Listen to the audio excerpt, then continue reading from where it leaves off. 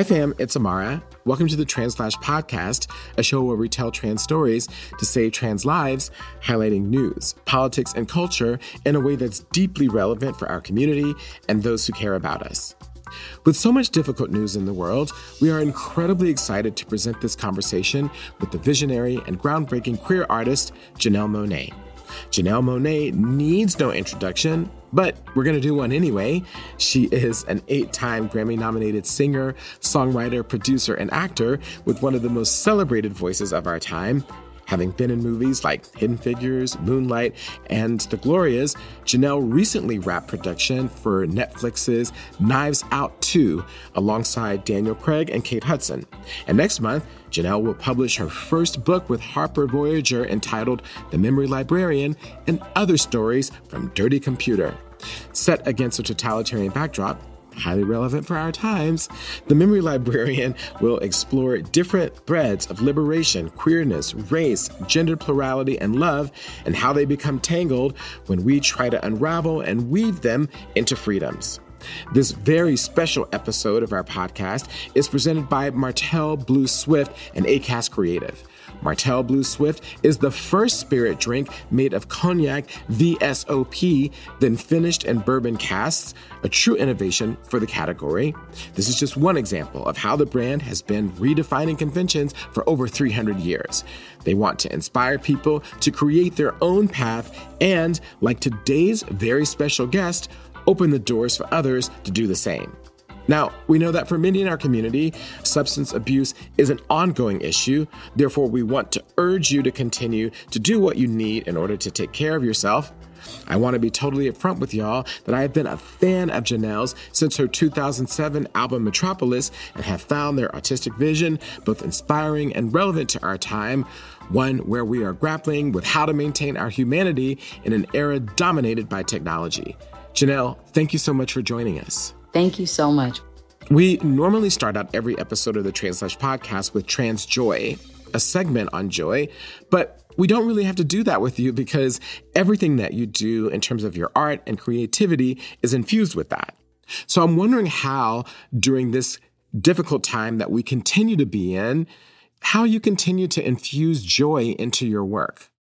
I am actively creating experiences, wanting to curate more experiences, centering joy. That has been my sermon, honestly, for the last few years, and especially being in the pandemic.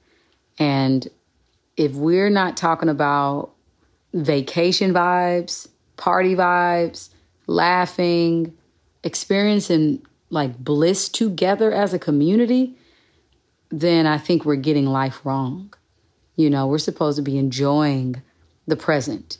And I know that sometimes I can, like many, get caught up in fighting against something or fighting for something, which is important. But I think it's equally important to be proactive about creating things that bring you joy. Sometimes it can be the smallest things in somebody else's eyes, but the biggest thing in your eyes. And those are the things that I'm trying to do more of. Not time travel into the future so much, but to really stay present. Yeah, I think that that's really important. You know, I've been to your concerts where I've heard you say that the world will constantly try to take away your joy, and that our job as artists, as creators, as people is not to let that happen. So I think everything that you said is going to be deeply meaningful and relevant for everyone to hear, especially now. In 2020, you told the world that you were both non-binary and pansexual. And I'm wondering what that means to you, because words mean different things to different people. I'm wondering if you can just talk to us about what the words mean to you personally right now, and how, since you've said them, has it impacted your creativity and your perspectives as a person and an artist? Yeah, I mean, I think as you evolve and as life reveals things and as you start to discover, you know, the nooks and crannies of who you are, what you can be, what you're into, all that shifts and changes, you know, it becomes like a journey and not a destination. As I'm going through my journey, I'm in real time, you know, I'm growing in front of the public, which can be very stressful, but it comes with the territory. And so I try to be as honest to where I am as possible. I also don't put any pressure on myself to reveal anything. If it's in a casual conversation or if I'm, supporting a community, or if I feel like it, then I move. But I just think that sexuality, gender, all of that is such a personal relationship with oneself. Yeah, I think that that's really important, that we are a dynamic people. We are always learning and growing and changing. We're not static. We don't have to have everything figured out, even though we get in a trap of thinking that we do. The world tells us that we have to have everything figured out, but we don't. And a part of us being creative people is that dynamism. And I think that as you continue to speak from your own personal experience, that'll be really important, because it's going to give people the courage to continue to be themselves. And it's a part of your art that just continues to unfold. Yeah, I think you're right about that. I think that there was probably a time where I did feel like, oh, well, I said this last year, but I feel differently this year. Oh, well, am I a hypocrite? Or I think those are just questions. But I'll tell you, I'm in the most carefree, I don't have anything to prove space that I feel like I've ever been in. Like, I don't owe anybody an explanation for my decisions. Just because I have a platform, that does not mean that I need to say everything or talk about everything. There's no way that I can keep everybody up to speed and up to date on what's going on in my mind. And I'm still becoming who I am, my own self. And I'm allowing myself the space, and I encourage everybody else to allow yourself the space to change, to grow, change your mind, given new information, to not be embarrassed by publicly having to learn a lesson. I think that we're all teaching each other. It's like a play to me, life, honestly. It's like a play. The characters come in and out, in and out. Some are reoccurring cast members, some are not. But I mean, it's just like, how do we continue to, in our most authentic ways, become those examples? I mean, if that happens, it happens, but you keep living life and just know that you can say and do and be what you want to do, but you have to have that I don't give a level of attitude about, like, I'm not considering the world when I'm making my decision, if that makes sense. Yes, wow, totally. How does it feel for you to realize that you're at the point in your life where you feel the most open and carefree that you've ever been? What is that like in your body? It feels euphoric. It's like a deep happiness. But you know what? I didn't just get here overnight. I think even doing Dirty Computer, that album, I did like this retrospective where I was just really thinking back to who I was and some of the old photos that I was looking at. I was like, man, I was so unhealed and like had so many rejection, abandonment issues. I didn't even know it back then. But I think being an artist amplified it, because my relationship with my father, which we're close, very close now. My mama had me. He didn't claim me. He didn't know. He didn't want to, be a father at that time. And then he ended up dealing with drug abuse, and he became sick to the point where he couldn't really mentally engage with me in the way that I would want to have a relationship with my father. And there were moments he said he's coming to pick me up, and he's not. And so people who have dealt with parents as addicts will know what I'm talking about. But that kind of feeling of coming into the world, feeling rejected and abandoned, carried with me. But I didn't know that because I had so much love around me. My mom loved me. My aunties loved me. My family loved me. Like, I had a big support system. But that still bothered me, and I think I buried it. And what do they say? What you bury will grow, right? And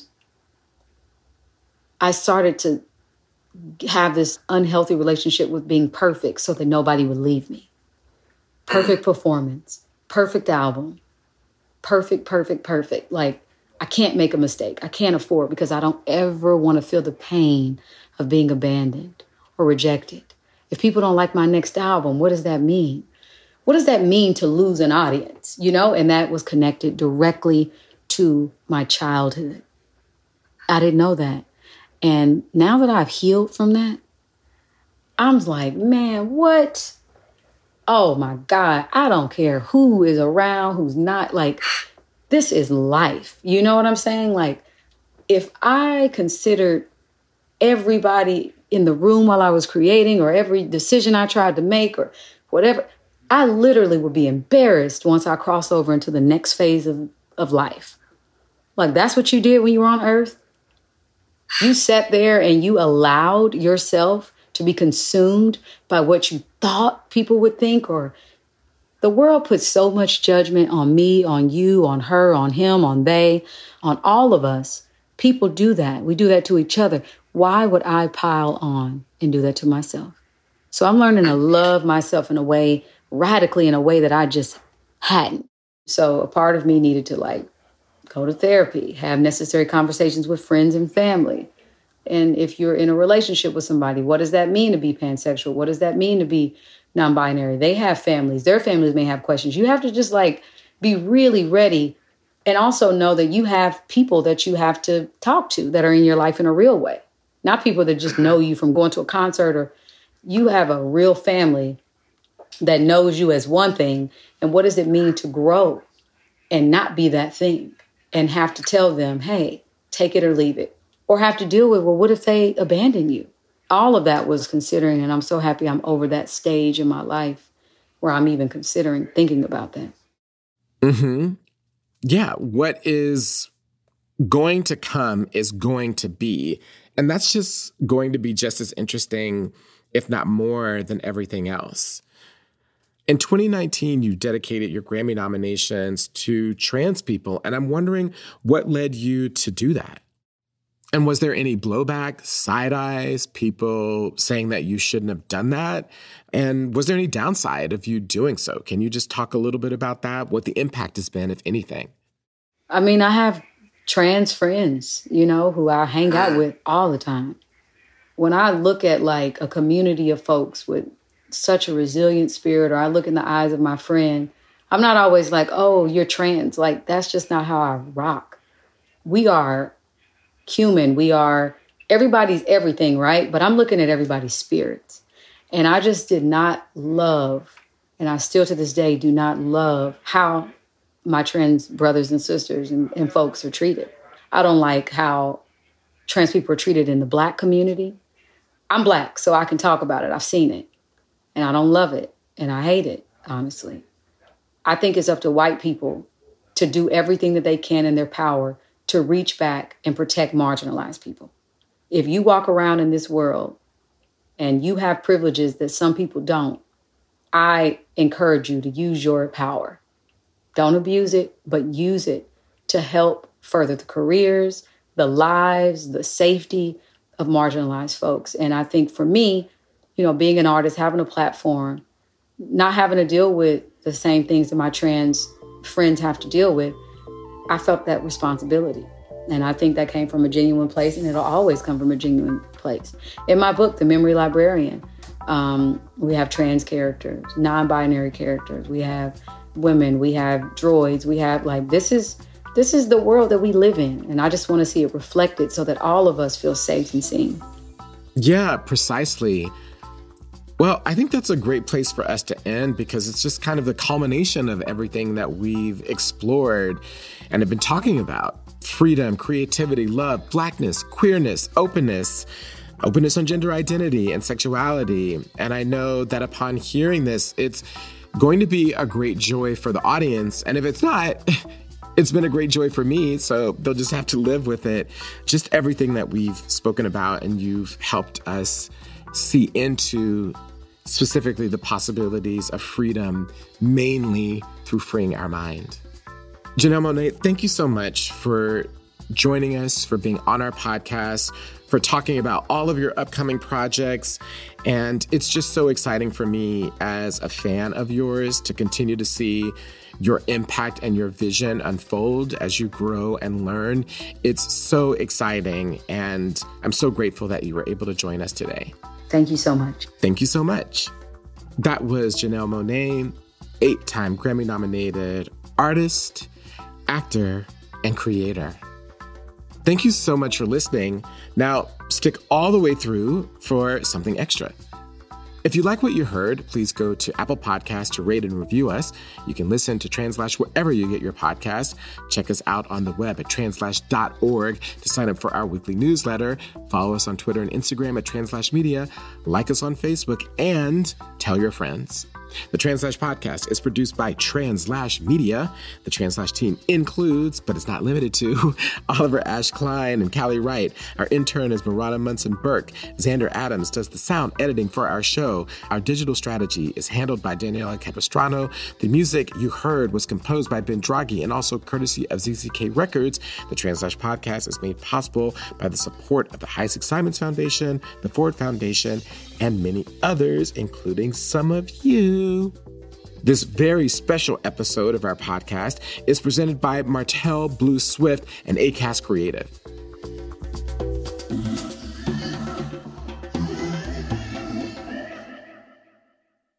What am I looking forward to? So, honestly, the main thing I just want to sort of give to you all in this moment is a conversation that actually the producer for the show, Callie Wright, and I were having right before we came on, which was a conversation about the impact of stress on our nervous systems and the long-term impact on our mental health of just having our nervous systems being constantly aggravated by stress, the world, so many different things. And so that's just really present for me. And I'm trying to think about ways to incorporate things large and small that can help my nervous system be less inflamed. So I know that this is what we're all going through right now. You know, it's been 2 years, and even after 2 years, the world is opening up. And that feels strange and crazy, and people are not necessarily acting in their best ways. So just thinking about ways of taking care of ourselves that will impact something that I don't think we often think about. We think about our minds, we think about our hearts, we think about our bodies physically, but a lot of that's connected by this nervous system that runs throughout our bodies and also needs attention and care in terms of giving it breaks from everything that's going on. So I'm looking forward to thinking about that, as well as some other things that are coming up that you can follow me on social media. But rather than talk about something that I'm looking forward to self-promotion-wise, I'm just going to leave us all with the idea of taking care of our nervous systems.